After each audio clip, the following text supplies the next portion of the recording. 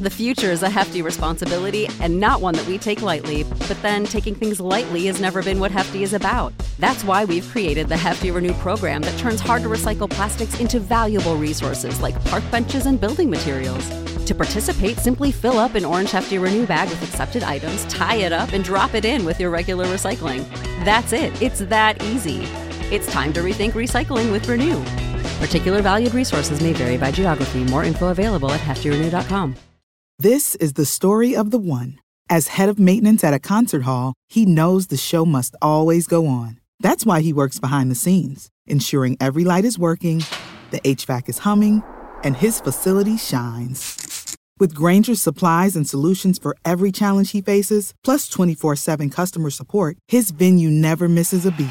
Call quickgrainger.com or just stop by. Grainger, for the ones who get it done.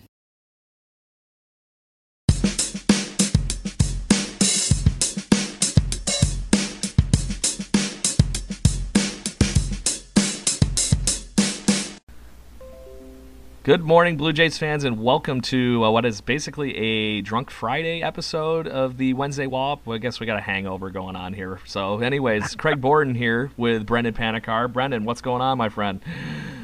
Just recovering from our Wednesday Wallop hangover, my friend. It's Friday, finally starting to feel a little bit better, so decided to get a few beers in me before we hopped on the show.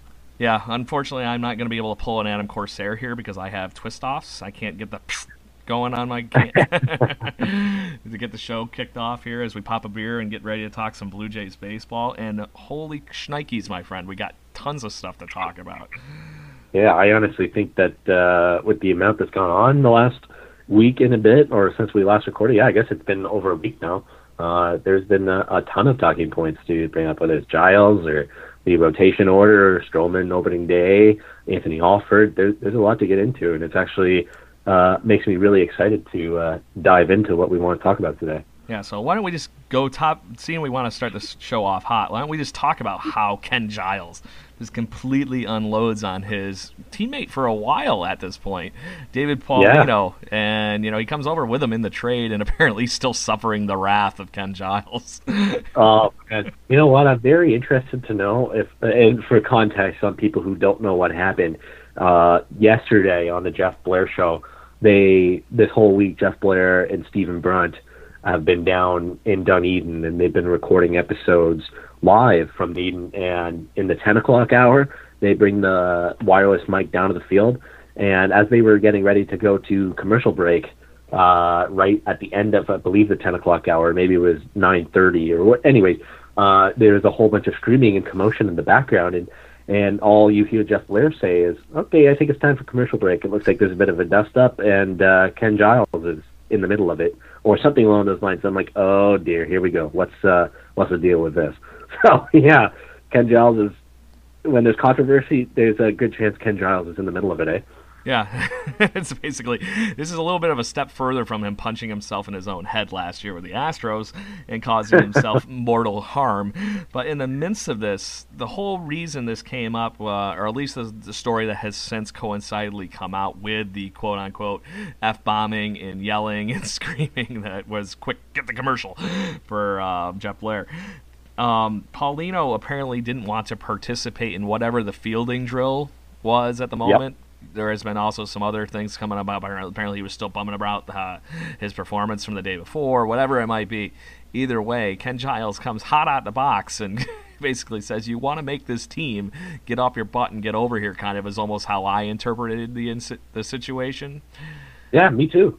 I don't see anything wrong with what Giles did. Sure, he threw a few F-bombs, but Charlie Montoyo stuck up for him right away pretty much after he was asked about it and said, hey, Paulino was not participating in drills. Why does he think he can't participate in it? And I mean, I'd be interested to see if this wasn't somebody Ken Giles previously knew, because Paulino's been up with the Astros before when Ken Giles was still there, if Giles would have snapped like how he did, or had the balls to call somebody out if he wasn't previously teammates with this person who ended up being Dave Paulino. But regardless, yeah, I mean, there's two different ways to look at it. It's either voicing your opinion, getting upset, and throwing a little bit of a hissy fit at somebody for not doing what they're supposed to, and throwing F-bombs, is not being a leader. But at the same time, if you're a veteran in the clubhouse and there isn't a lot of other veterans, you're not expected to win, but you have a lot of young guys who are trying to make the team, step up and make sure that they know, hey, you got to do your job if you want to make this team. So it's interesting to see where people fall on this.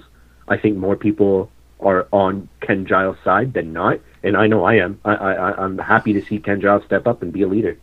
Yeah. So as far as the fun goes, this here in Rochester, we have a fun radio segment on one of the local radio stations called Jerk or Justified.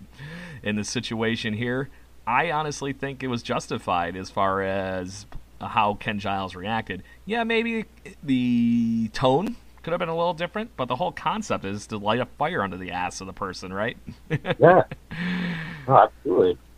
I don't see anything wrong with it. And if he is lighting a fire under David Paulino, good, because Paulino's hella talented. And he has a shot at making the bullpen, so why not? I have no problem with what Ken Giles did. Yeah, and as far as I think Ken Giles wants him in the bullpen if he's trying to get him to get moving. Maybe DePaulino wants to take a step back from that fact at this point, with knowing Ken Giles is going to be down there with him. But this is a guy that he's been at least with in spring training with, even when he wasn't with the Astros. So yeah. I think it's actually rather interesting you brought up that point. If he knew him as well as he did, or didn't know him as well as he does actually, does he yell at somebody else on the team that wasn't participating, or is this because they have that relationship that he felt like he could do this type of thing? I honestly hope that somebody in the midst of all this talent that is assembling in Toronto, that they do have a culture where they can call each other out on this kind of stuff. Because this reminds me of the locker room that changed when Martin and Donaldson came into the locker room, and all of a sudden it's all hands on deck, and that's when we pushed for a playoff spot for the first time in a billion years. So some of this stuff has to happen in a locker room, especially with young talent. They need to get kicked in the butt sometimes, and it's just how it is. And I agree that it's not just young talent either. I'm sorry if I just called out all the youngsters and millennials that are now going to be on the team. I mean, you got to be held accountable, and if Paulino isn't held accountable, then who knows what he goes up and develops into. I mean, maybe that's a little drastic, but at the same time, you got to do what you're supposed to do. In spring training, you're supposed to be working on your fielding drills and making sure you're going through giving 100%, especially if you're a guy who's on the fringe of either going to Buffalo or being in Toronto at the beginning of the year. I'm pretty sure you're going to want to be in the major league. So if you want to be there, do what Ken Giles is telling you. Participate. I got one more incentive that these youngsters that are on the tipping edge need to remember. You could be playing your home games in a dome all April, or you could be joining me in the stands in Buffalo when it's probably dumping snow on you. Just saying. Yeah, I mean, it was pretty nice outside today, luckily, around Toronto, and I'm assuming the same thing in Rochester and probably Buffalo too. But yeah, there's a good chance there's going to be another snowstorm. So hopefully David Paulino realizes he can pitch indoors against the Tigers and the Orioles to begin the year instead of potentially having a snow out when the Bisons open their year. Yeah, it's been an odd last couple of days here, Brendan, as far as things go, because it's above freezing, and that means I'm driving with my windows down on the highway back home. No, absolutely. I didn't even wear a jacket to work today. I just wore a heavier flannel. It was awesome. Meanwhile, flash forward 12 hours, and it's back to freezing here in Rochester, New York. Oh, yeah. Figured. But as far as it goes, I think this is the kind of culture that I think you want to a certain extent. Yes, you don't want to get it to the point where it becomes hostile, but I think this is wonderful stuff as far as how it could be in a locker room, at least with a veteran presence.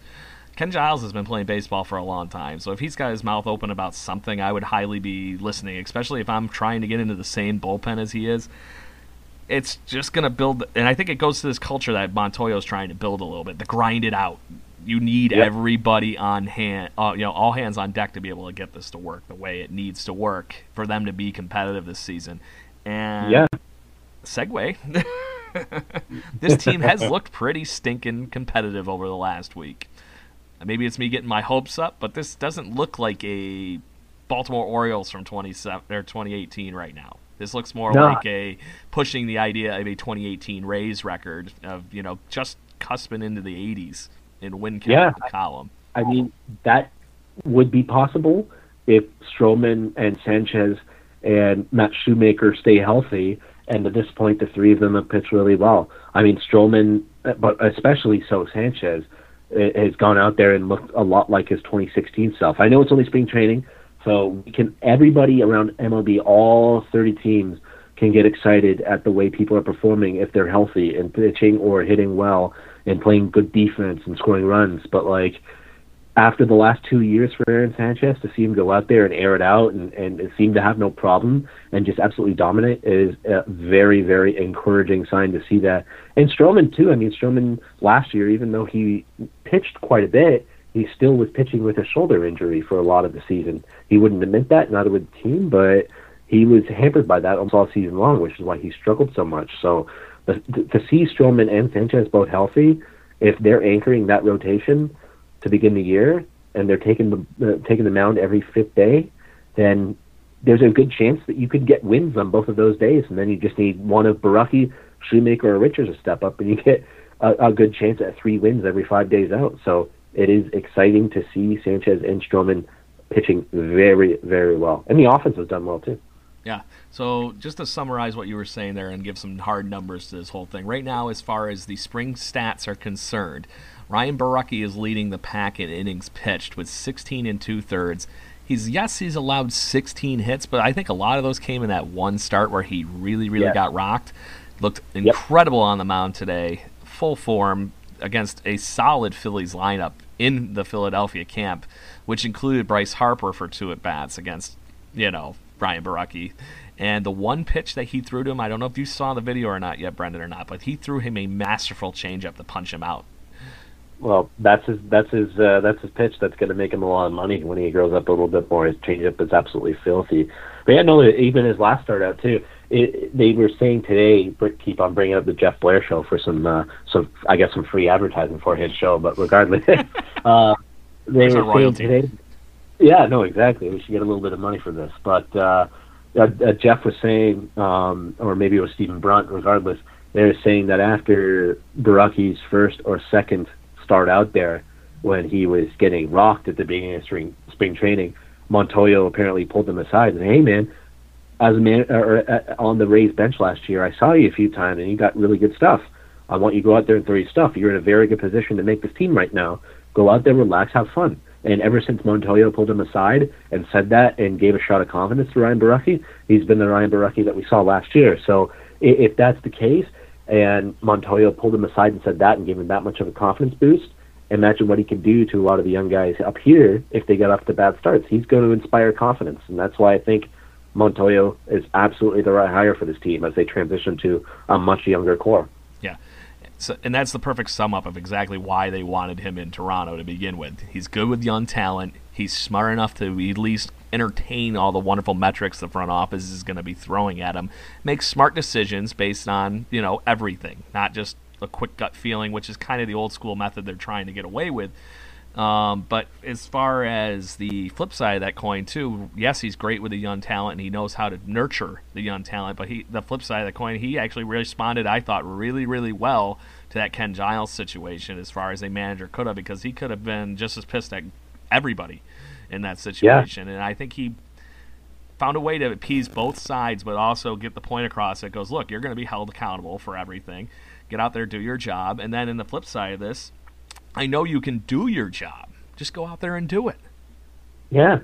I mean, I think the way he handled the Ken Giles situation, and they're just trying to build culture for the next little while. If David Paulino thinks he's above everybody and cannot participate in drills and is sulking because he had a poor outing the day before, that's not the culture that these guys want in here, the front office, Montoyo, any of those guys. So if anybody is not pulling their weight, not giving 100%, then they should hear about it.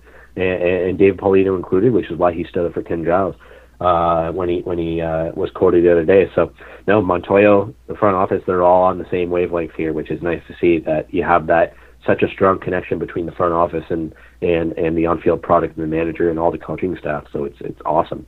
Continuity is key for young players.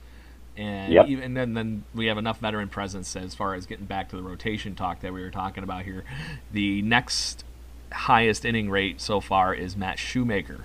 Had a little bit of a rocky start, but like Borucki, he's completely turned it on of late.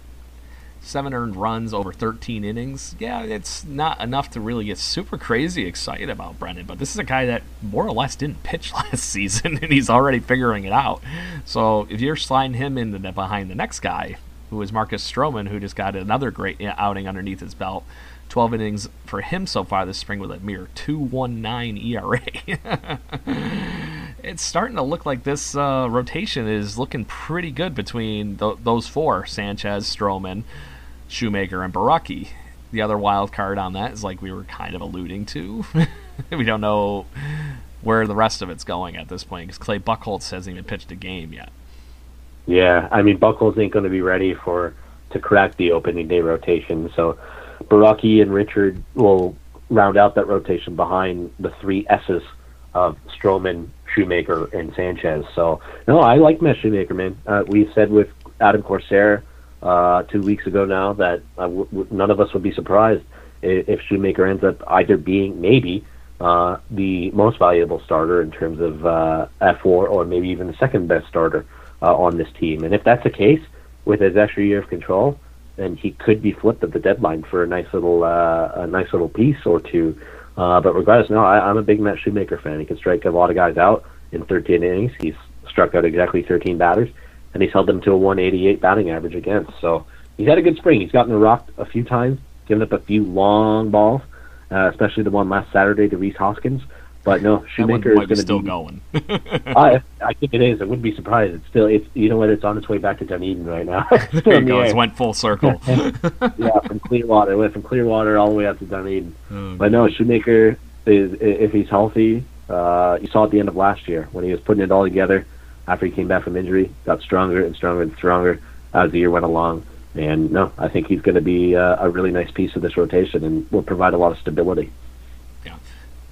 Either way, the one thing that at least makes me feel a million times better about going into this spring training, into the regular season, Joe Biagini is not going to be starting pitching within the first few weeks of the season. I hear you, man.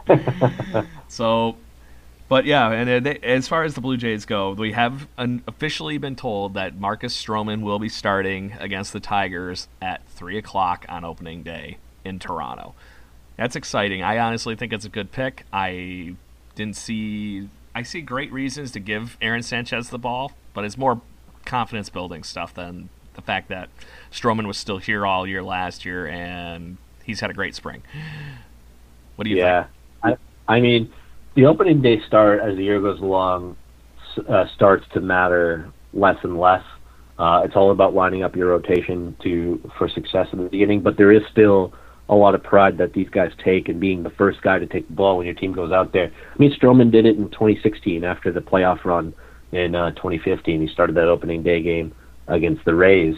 So he'd done it before, and Sanchez probably should have done it in 2017, but I mean, they want, after all the innings he threw the year before and all that controversy about the amount of innings he should have thrown, they decided to start him fifth in the rotation, get him as far down as possible to delay the amount of innings that he would start throwing in 2017.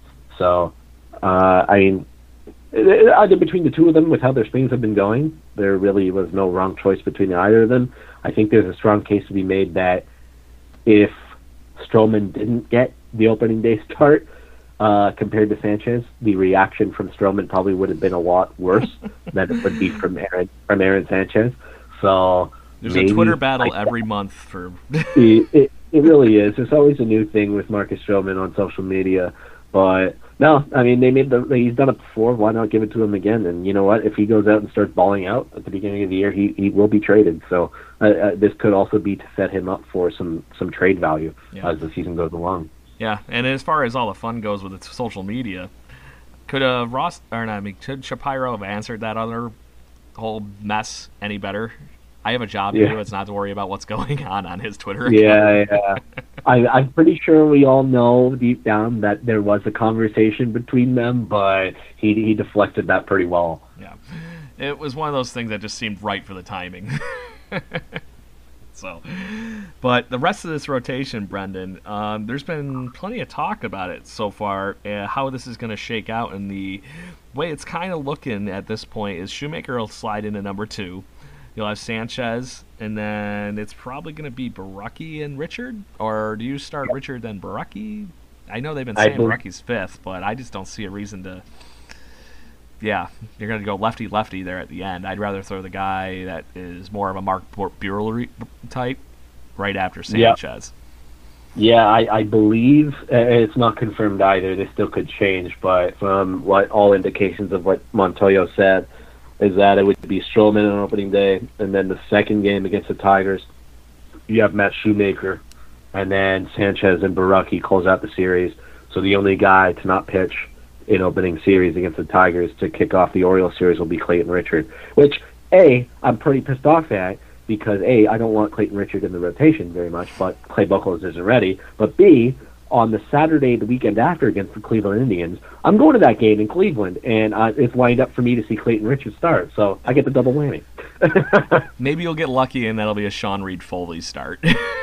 Yeah, you never know. Maybe Clayton Richard will get injured at the beginning of the year or something. I don't know. I'm not wishing for an injury, but I'd rather You're not excited for that road trip because of Clayton Richard. I'd rather just I was going to say I'd rather even not go to the game, but no, of course I want to go to the game.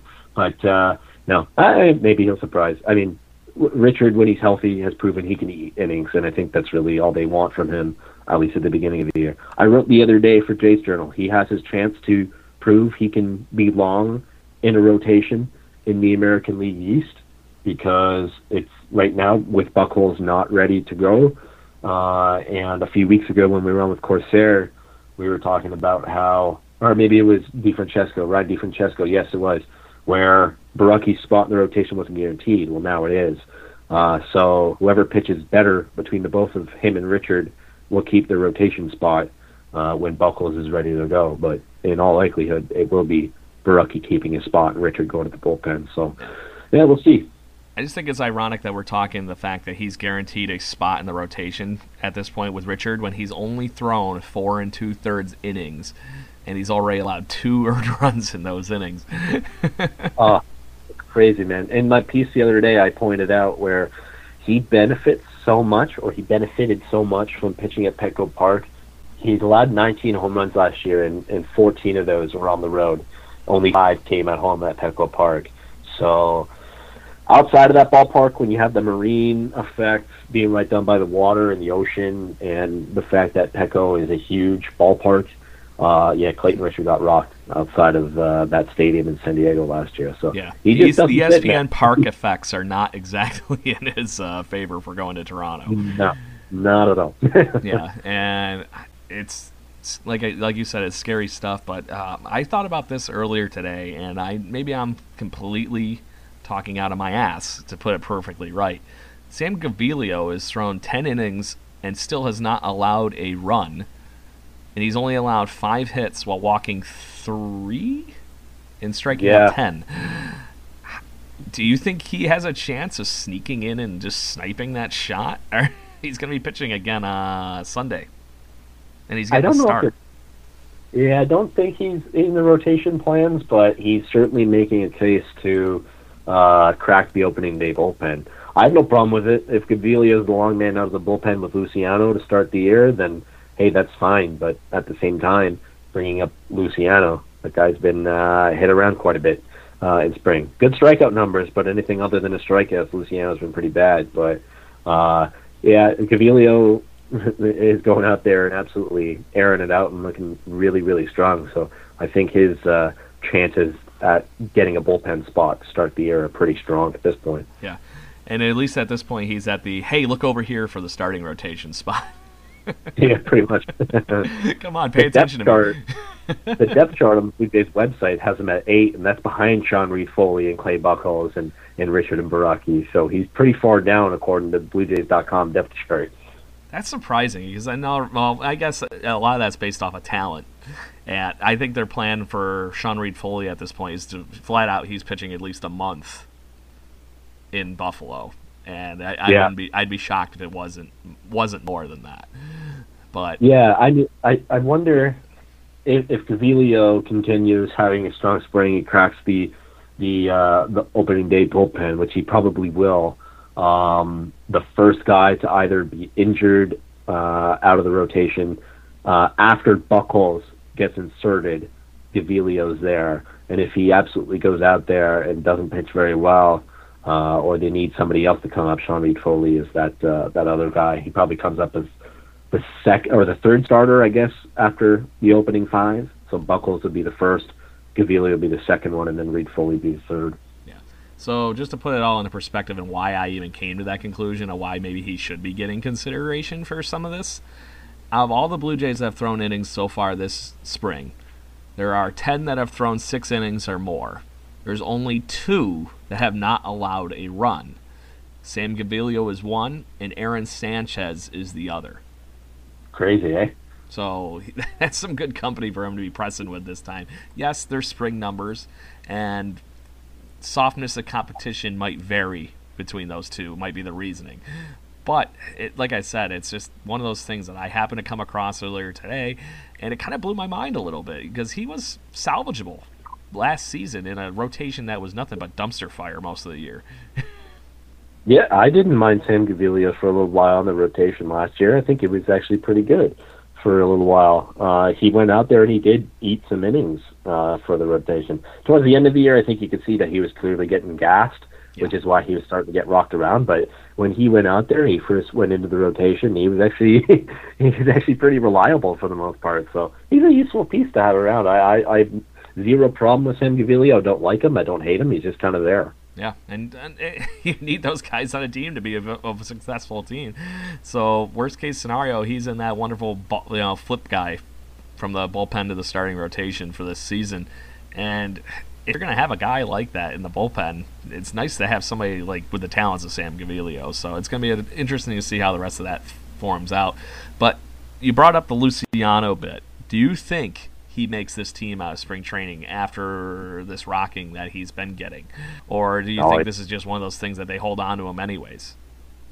Yeah, it's been a rocking. That's a very good way to put it. I mean, he still has struck out 7 and 6 1/3, but man, that 10 ERA, 7 earned runs. it's not been very pretty for him. Not very good location with his fastball and other pitches, and leaves a lot of hanging stuff up there. He's born in 2000. I mean, it's crazy. He's so young that I just don't see how they can keep him in there. Maybe I wouldn't be surprised if he breaks camp with the team just to have him on.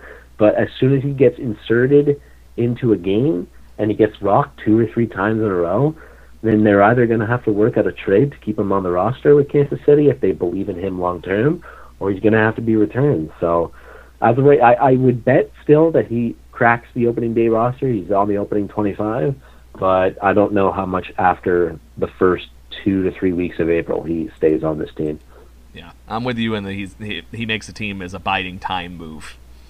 Because I honestly think he's got plenty of stuff in it. And it's not that our pitching depth is thin to even justify this move. So to keep him, to eventually push him back down into the depth chart, probably where he should be, I think is what's going to eventually happen. And I think you and I might have even talked about this after the Rule 5 draft. And it's just one of those things. I think it's going to eventually solve itself out. But I think that the Blue Jays are one way or the other proving a point that he is definitely not ready for Major League Baseball to the Kansas City Royals.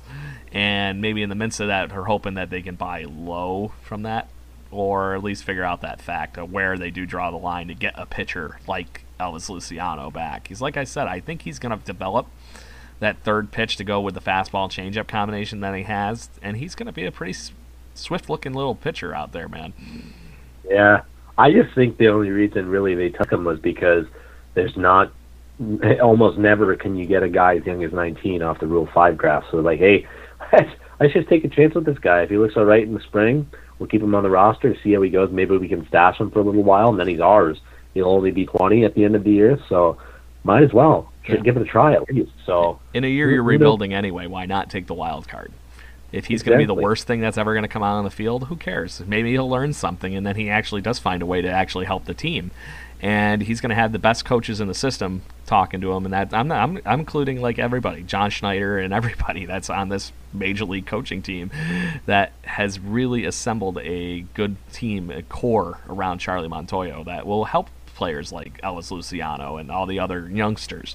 He's definitely further on the other end, where I would think if you were hoping to get something out of him, he needs that much more help, though, is the catch.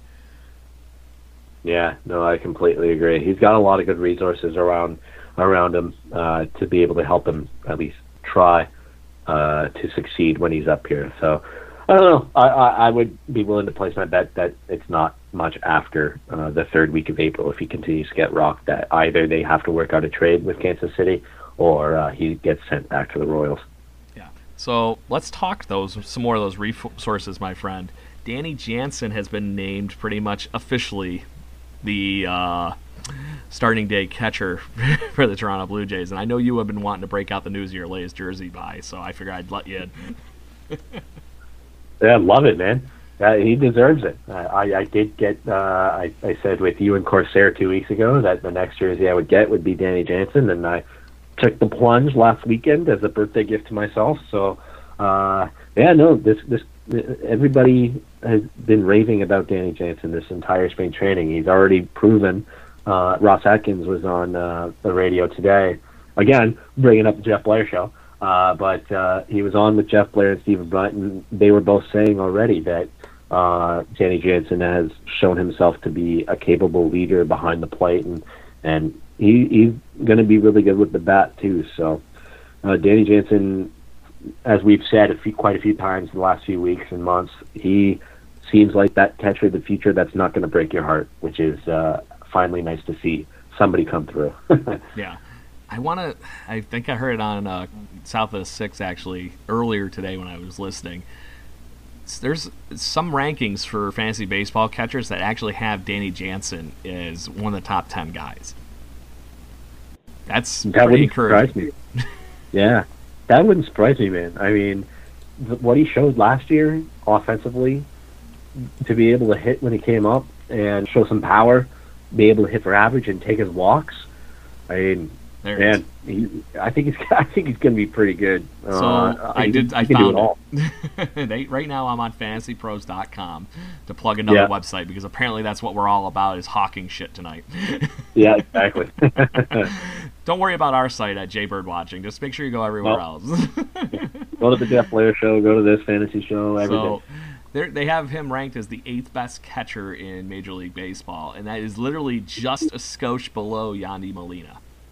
That's pretty impressive for a kid who only got 81 at bats a year ago. Yeah. And they have him ranked as the 239th overall pick in your draft too, which is pretty impressive because that's a normal everyday 10-12 team format. Yeah, that's pretty impressive, man. After only 31 games, I knew he was going to be good. It's just how it is. If he's there, then, hey, absolutely take him to be even if he's your backup catcher, that's a pretty good backup catcher to have. Yeah, I might just snipe him as my last pick, and I only got to fight my dad, who's the only other Blue Jay fan in the league. I mean, nobody else in any fantasy league, if you're on Yahoo or ESPN or Fantrax, whatever you use for fantasy, there's a very good chance that they're not going to know who Danny Jansen is. So he will linger there. Take him. I mean, you'll be reaping the rewards at the end of the year. Yeah, and if you follow the philosophy I've always followed for catchers, unless you get one of the top 3 catchers, like if you pull out Mike Piazza, basically, you need somebody like that. I don't care. They're all disposable at that point for fantasy baseball. But having somebody like Jansen is the idea that you're buying low on him right now because his potential is actually higher. You're talking about a guy being drafted in the late rounds that's going to maybe hit 20 home runs this year, man. Yeah, no, he's got that kind of power. And he's shown the ability to walk, too, in his 81 at-bats last year. So he seems like he could be the all-around big deal. So he's going to be leading that pitching staff out there day in and day out with Luke Maile. Yeah. And you just said the next point. Reese McGuire is pretty much destined for Buffalo. And I think we all saw that coming. Yeah. It's one of those things. I think his offense is just a touch behind Jansen. Obviously, you get more defense with Reese McGuire, but I don't think there's enough of a change there. The fact it's not because one way or the other, Jansen's defense is on par with what I'm going to say, a little above average for a major league catcher. It's not like you're putting somebody awful behind the plate that can't receive a pitch. Yeah, I agree with that. At this point, Reese McGuire's defense is better. Danny Jansen's offense is better, but it doesn't offset itself enough.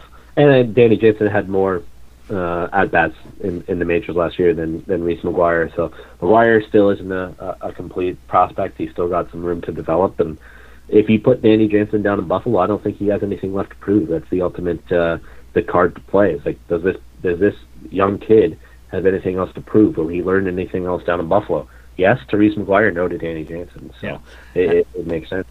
I think it's funny, too, because his counterpart, we literally said that same thing about his best friend, Ryan Borucki. That's right. Yeah. So Borucki's nothing to learn. No, there's no way. There's nothing he can learn that he can't learn at the major league level at this point. So I mean, if Borucki goes out there and gets rocked in his first month or two through the rotation, maybe then you send him back down. But I mean, I don't think that's the case. Ryan Borucki's a beast. I think he's going to be really, really good this year. I don't think there's anything getting in his way, honestly. He reminds me of too much of his childhood hero, Mark Burley. and that guy, in my opinion, he's a guy that should be considered for the Hall of Fame, but because of wonderful days with metrics and everything like that, he's probably not going to get looked at like as much as some of the guys there in that era. But he's a guy that just found a way to get people out, and that's Ryan Borucki in a nutshell. He's just today he was literally putting the ball exactly where Luke Maile was asking in the video I saw. It was insane. Yeah, there's so many similarities between Ryan Borucki and Mark Burley, which is exciting because I did love Mark Burley throughout his entire career with the White Sox, that 1 year with the Marlins, and then the few years he spent here in Toronto. It's crazy. There was 1 year, I believe it was 2014, and this was not planned or on purpose. And I'm going off on a bit of a tangent here, but it's actually kind of an interesting story to share. My first 8 Blue Jay games at home, not planned, and I was still living up in Thornhill, so a little bit north of the city, so it's not like I was living downtown being able to walk to the stadium on any given night. So I kind of planned going to games. The first 8 home games I went to, Mark Burley started every single game. I could not escape Mark Burley except for a series when me and my buddies went down to Cincinnati where we saw Liam Hendriks start a game and then Jay Happ before Jay Happ became the good Jay Happ we knew when he came back to the Jays. So it was a lot of Mark Burley that year. Yeah, that was the year that me and those were the years my dad and I were actually literally calling Jay Happ Jay Hapless. Yes. It was pretty rough to watch. Just watching him sitting up there pump fastballs in the lineup didn't quite do it the same as it did in the tenure part of his career with the Blue Jays. So, hey, everybody gets better, and this is what we're hoping for with all these young talents that have been going forward here. And as far as them putting things together, maybe a little prematurely here and showing us a little bit of what could be this Toronto Blue Jays season, Brendan, they popped off an 8-game winning streak before the last 3 losses in their 4 games because they included 1 tie. They scored 64 runs in those games, man. Yeah. Oh, they've been hitting a lot. They've been pitching very well. And you know what? When you look at the depth chart and you go around and look at people position by position, nobody will necessarily stand out to you, but it's a lot of guys who can contribute. I think a lot of the Blue Jays' success this year will come in bunches. There are a lot of guys in the lineup, a lot of swing and miss guys. When they're hot, they're hot. When they're cold, they're very, very cold. So when the Blue Jays are going right, they're all going to be hitting well at the same time. But when they go through those slumps like Teoscar, who strikes out a lot, Randall Grichuk, Kevin Pillar, I wouldn't classify Smoke or Morales necessarily, but everybody else around the diamond. When they're hitting and they're doing very well and they're hot in hot streaks, they'll be able to form a few winning streaks together, especially if that rotation is pitching well. But when they're cold, it could look pretty ugly. Yeah, and I think there's enough youth on this team that'll turn around and inject some fun into that at least, regardless of how they're playing. But as far as, like you were hitting on there with the cold spells, there's just so much talent. I have trouble believing that all those are going to eclipse perfectly in line with each other, that you're going to have the whole first quarter of your lineup not hitting. You know what I mean? You're going to have those days where you have, unfortunately, James Paxton come out and throw a no-hitter against you. But I just don't – there's so much talent there. And I think having a healthy Randall Grichuk for the whole season is going to be a lot different than having what the injury risk at the beginning of the season mixed with some confidence issues and then clearly figured something out and how comfortable it actually can be to play baseball in Toronto. So maybe that's my opinion. No, I agree with you, man. 100%. So in the midst of that, though, they were pitching really well. Those were some really well played ball games, and in the midst of, like I said, those last 3 losses in the tie over the last 4 games, they played really well on defense and pitching. They just couldn't find the lumber enough, and when Eric Sogard was bringing you 2 of your 4 RBIs in 2 days, okay, yeah, that's what's going to happen sometimes. And then they lost 2 of them in late innings, and then today was the John Axford walk off for the Phillies. Yeah.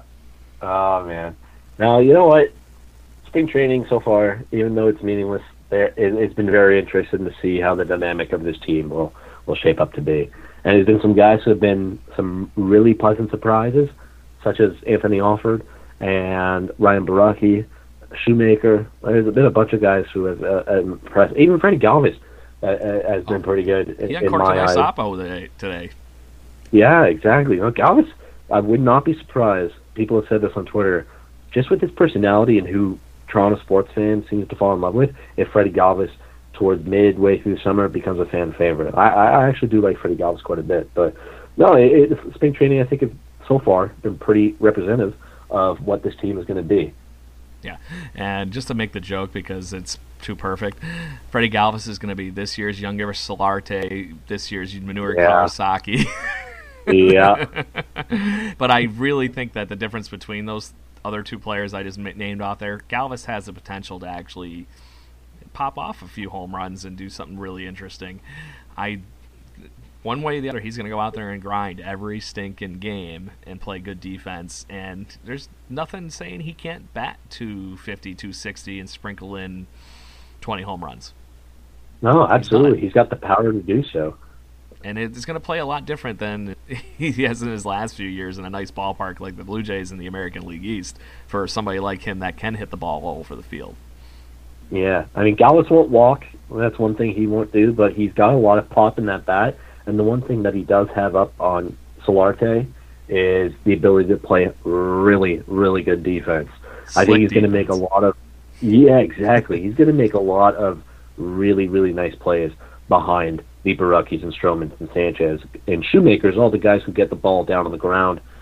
Even Clayton Richard, man. Clayton Richard gets his fair share of ground balls, which could play quite nicely in the American League East. So having a guy like Freddie Galvis behind all 5 of those guys who can induce ground balls, it's going to be good. It's going to save them a lot of runs. Yeah, to break out one of my favorite baseball comments of all time, he's going to have plenty of opportunities to break out the fine Corinthian leather at shortstop this season.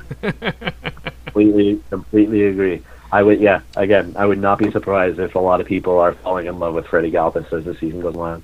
So, but just because we were starting to head in that direction, Brendan, yes, I do agree with you that Freddie Galvis is going to be a solid pick one way or the other. If things do go bad, and this team is hard to watch, at least there is $5 beer at the ballpark now. Yeah, man. So, yeah, go ahead. For the drunks like you and I who want to go down there and just have a good time, perfect. The only catch the whole thing, hopefully they let you walk away with at least 2, because my assumption is they're with one beer stand serving $5 Bud Lights and, the creature comforts, the $3 hot dogs and all the other fun, wonderful things like we were talking about that I lost the note on before the show. It's going to be a Disneyland-like line is all I'm picturing, because there's only one place on each of the sections, or each levels, and I'm just wondering if I'm going to get out of line, and then I'm going to pound my 2 little beers, and then I'm going to be like, crap, and I'm going to have to get back in that line 3 seconds later. Yeah. You know what I just thought of when you brought that up? I wonder if at the same time everybody's going to be so gravitated towards this concession stand that says $5 beer that people are going to be like, I don't really want to stand in this humongous line. I'm just going to go buy the regularly priced beer.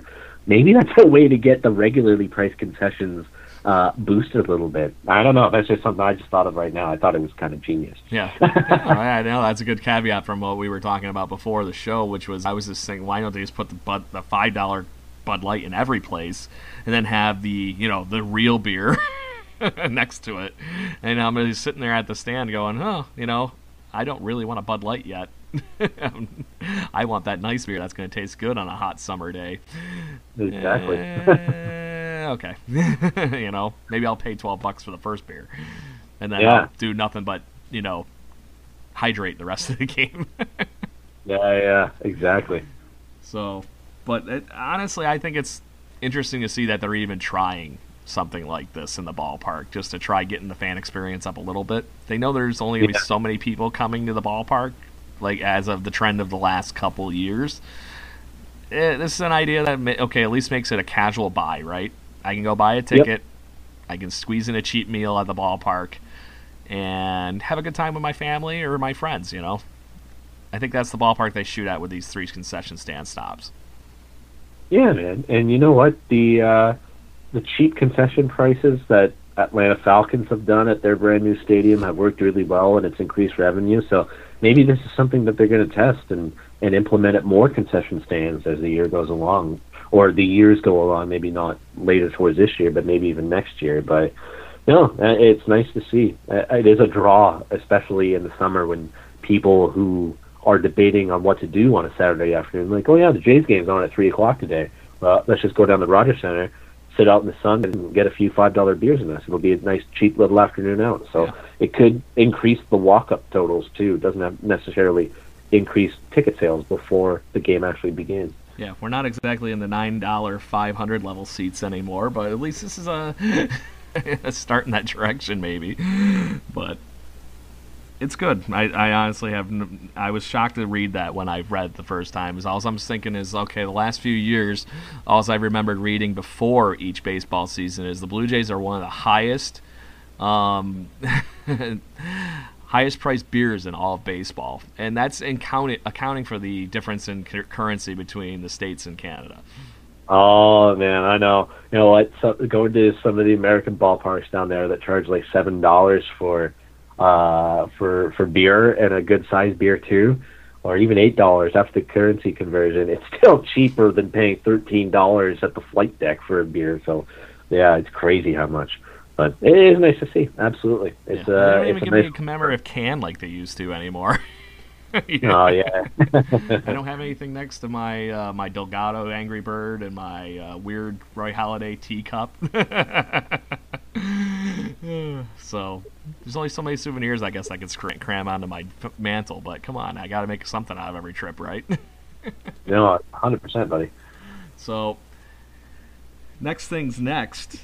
Looks like you could get plenty of cheap beers if you want to head to Buffalo to see Vlad to start the season, because it's pretty much officially done with him hitting this basically 3-week oblique issue.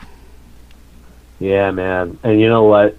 Even though it's 3 weeks, they're going to reevaluate him after 3 weeks. That doesn't necessarily mean he's going to be swinging a bat and swinging as hard as we know Vladdy to do so. Wouldn't surprise me if when he actually gets into legitimate game action, it's closer to 5 or 6 weeks.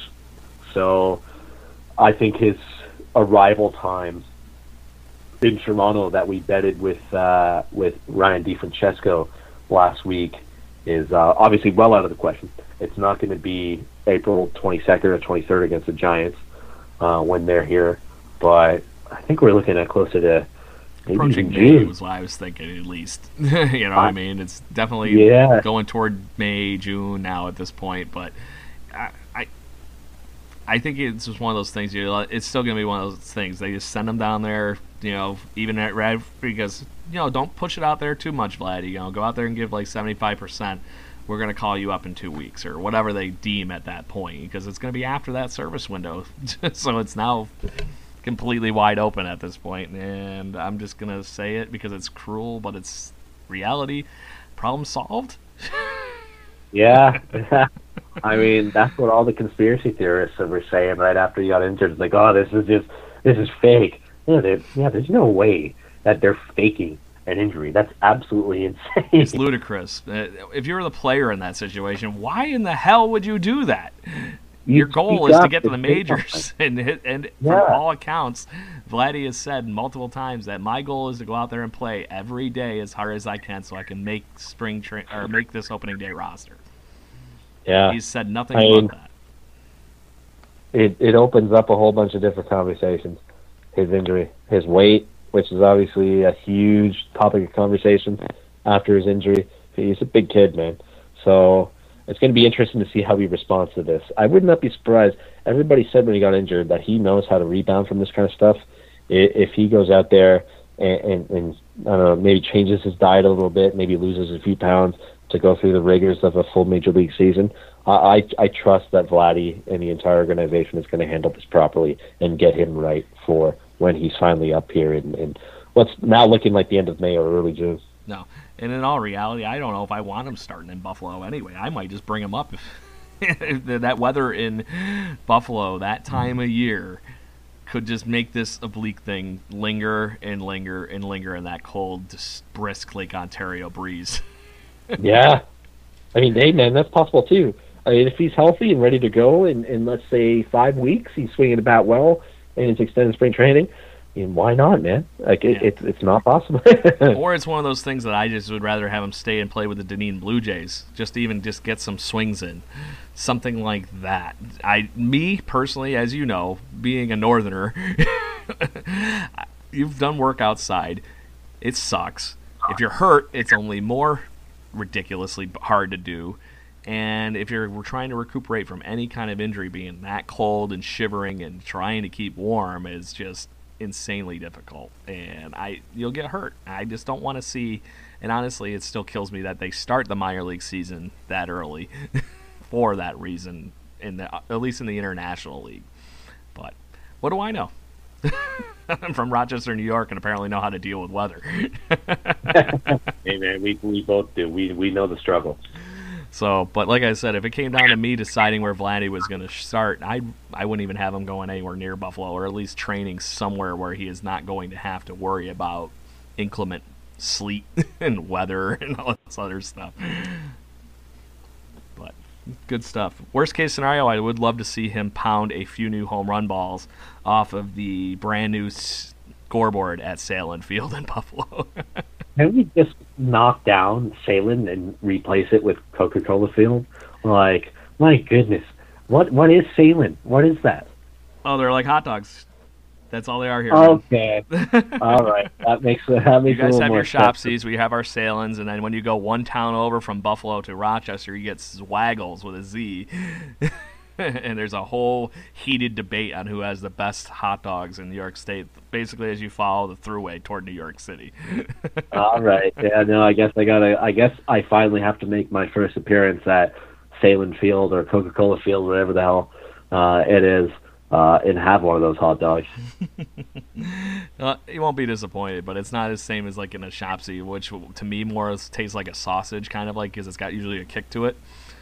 These are just straight hot dogs, like nothing crazy. Yeah, well, it might be about time to finally get myself down there for Buffalo Bison's game, and maybe we can do a live recording of this show at Sahlen Field. Boom!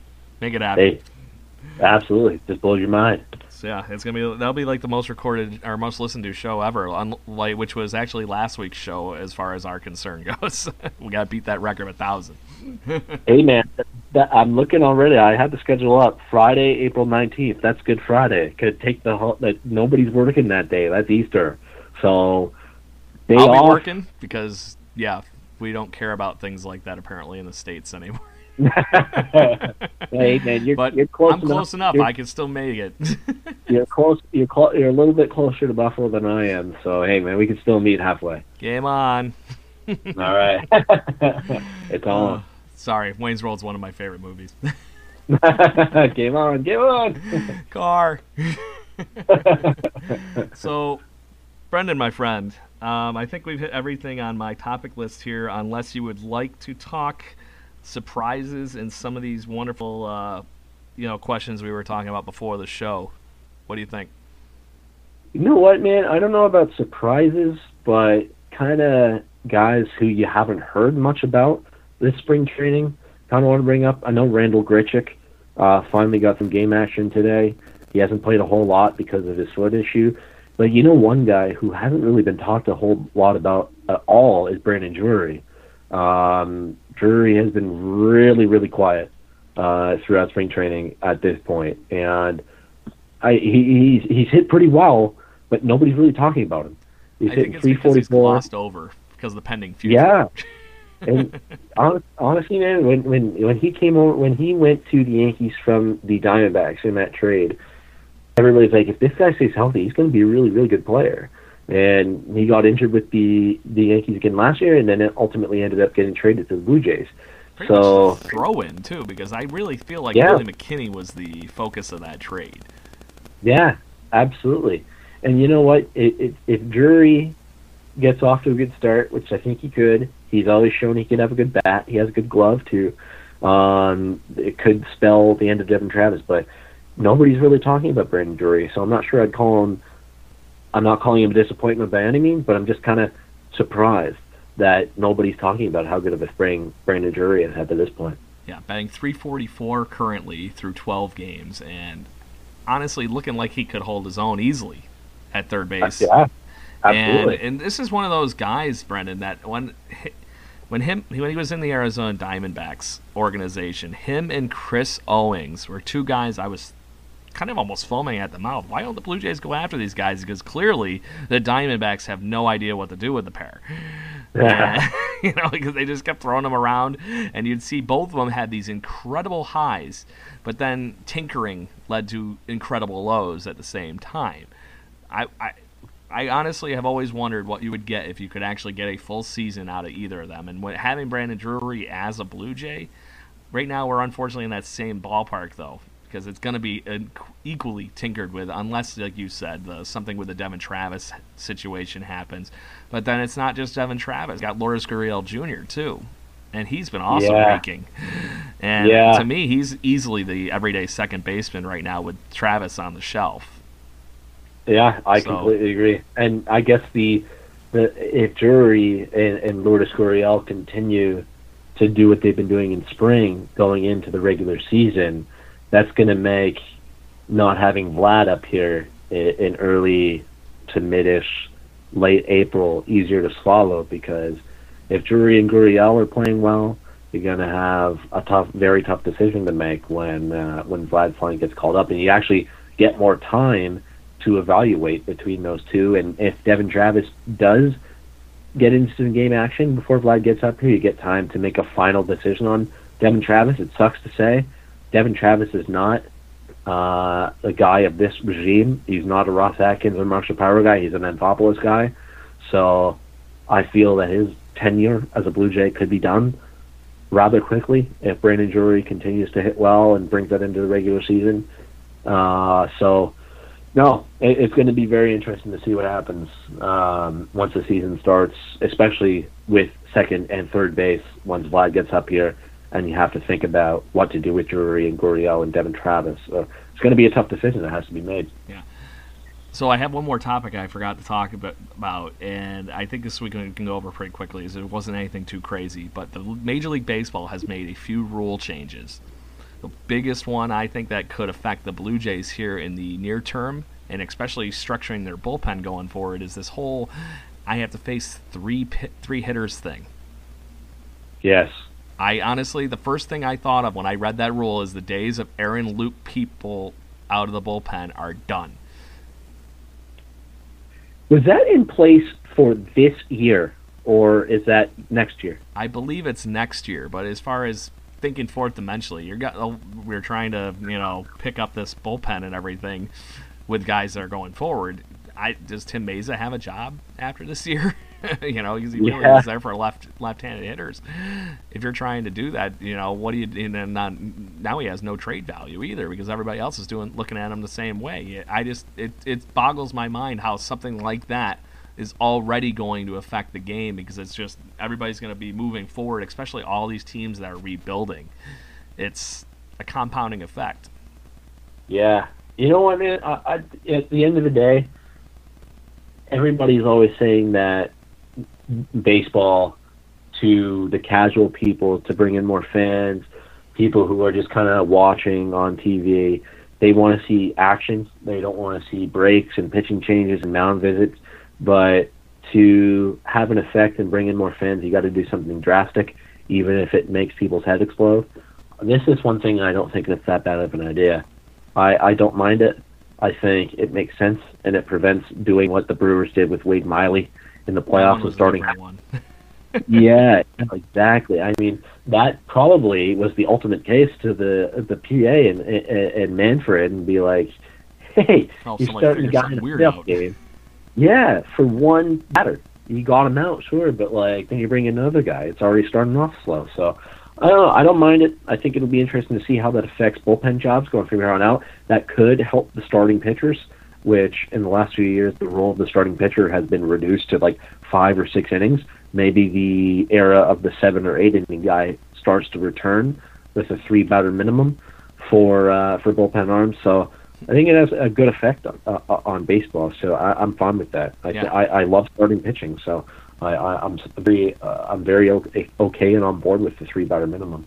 So you're telling me we might be able to have more than 3 starters in all of Major League Baseball break 220 in the innings column. Isn't that insane? Like during the years of Roy Halladay, when he was breaking 230 and even 240, to say that just this past year there's only 3 guys that broke 220, and only I think it was 7 guys who pitched 2 complete games, and that was tied for the most in the MLB. Yeah, that's insane. When Halladay was going out there and pitching 7 and 8 complete games a year. Yeah, a year by himself.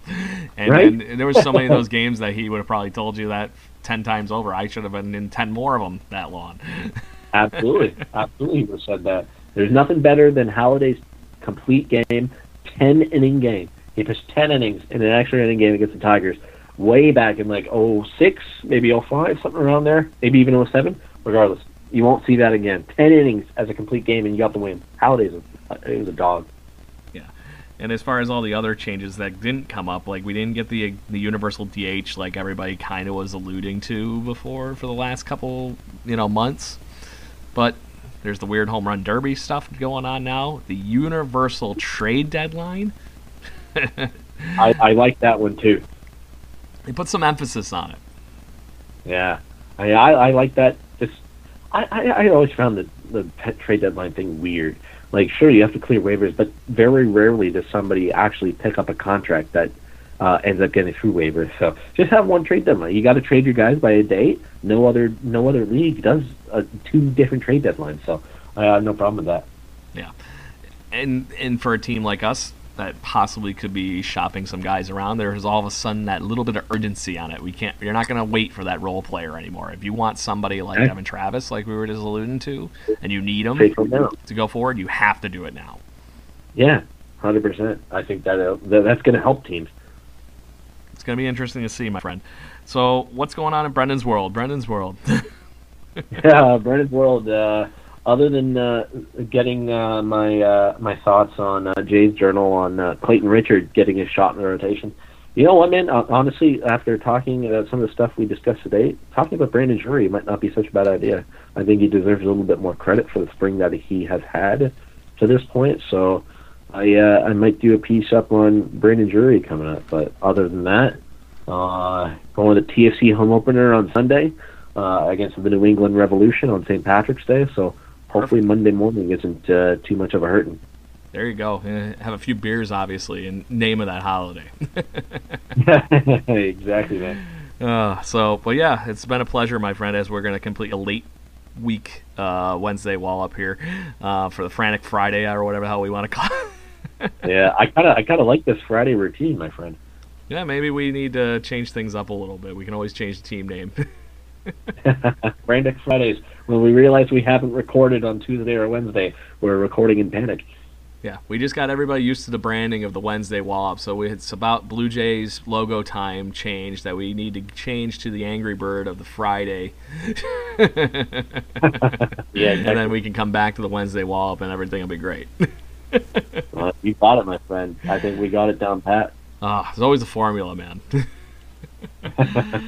So, Blue Jays fans, it's been a pleasure. We are sorry that we did have the delay in our wonderful normal schedule that we were keeping very, very attentive and close attention to over here at Jaybird Watching. We are going to get back on pace, hopefully this in the coming week, get back on Wednesdays, and we will have everything for you Wednesday mornings. Thursday mornings is our usual release for your wonderful morning commutes and work. We're hoping that you kick off a decent Friday with us, and we'll hopefully linger around into your weekdays so we can continue to get more hits and continue to bring you more Blue Jays content. The Morning Mash is back for your weekday mornings, and Brendan, that's pretty much it, other than Let's Go Blue Jays.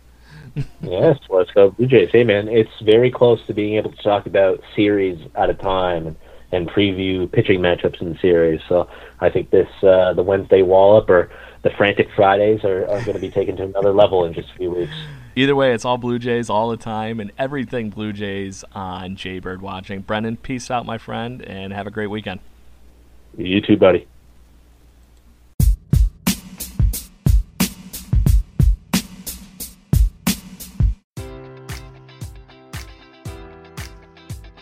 Enjoy all your favorite sports like never before at BetMGM. Sign up using code Buckeye and receive up to $1,500 back in bonus bets if you don't win your first bet. When you register with BetMGM, you'll get instant access to a variety of parlay selection features, live betting options, and the best daily promotions in the business. And with BetMGM at your fingertips, every play and every game matters more than ever. Place your money line, prop, or parlay bets with the king of sportsbooks today. Sign up using code Buckeye and receive up to $1,500 back in bonus bets if you don't win your first bet.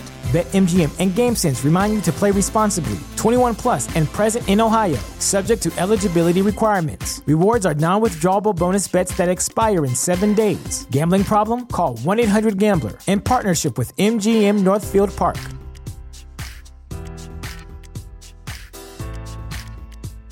This is the story of the one. As head of maintenance at a concert hall, he knows the show must always go on. That's why he works behind the scenes, ensuring every light is working, the HVAC is humming, and his facility shines. With Grainger's supplies and solutions for every challenge he faces, plus 24/7 customer support, his venue never misses a beat. Call quickgrainger.com or just stop by. Grainger, for the ones who get it done.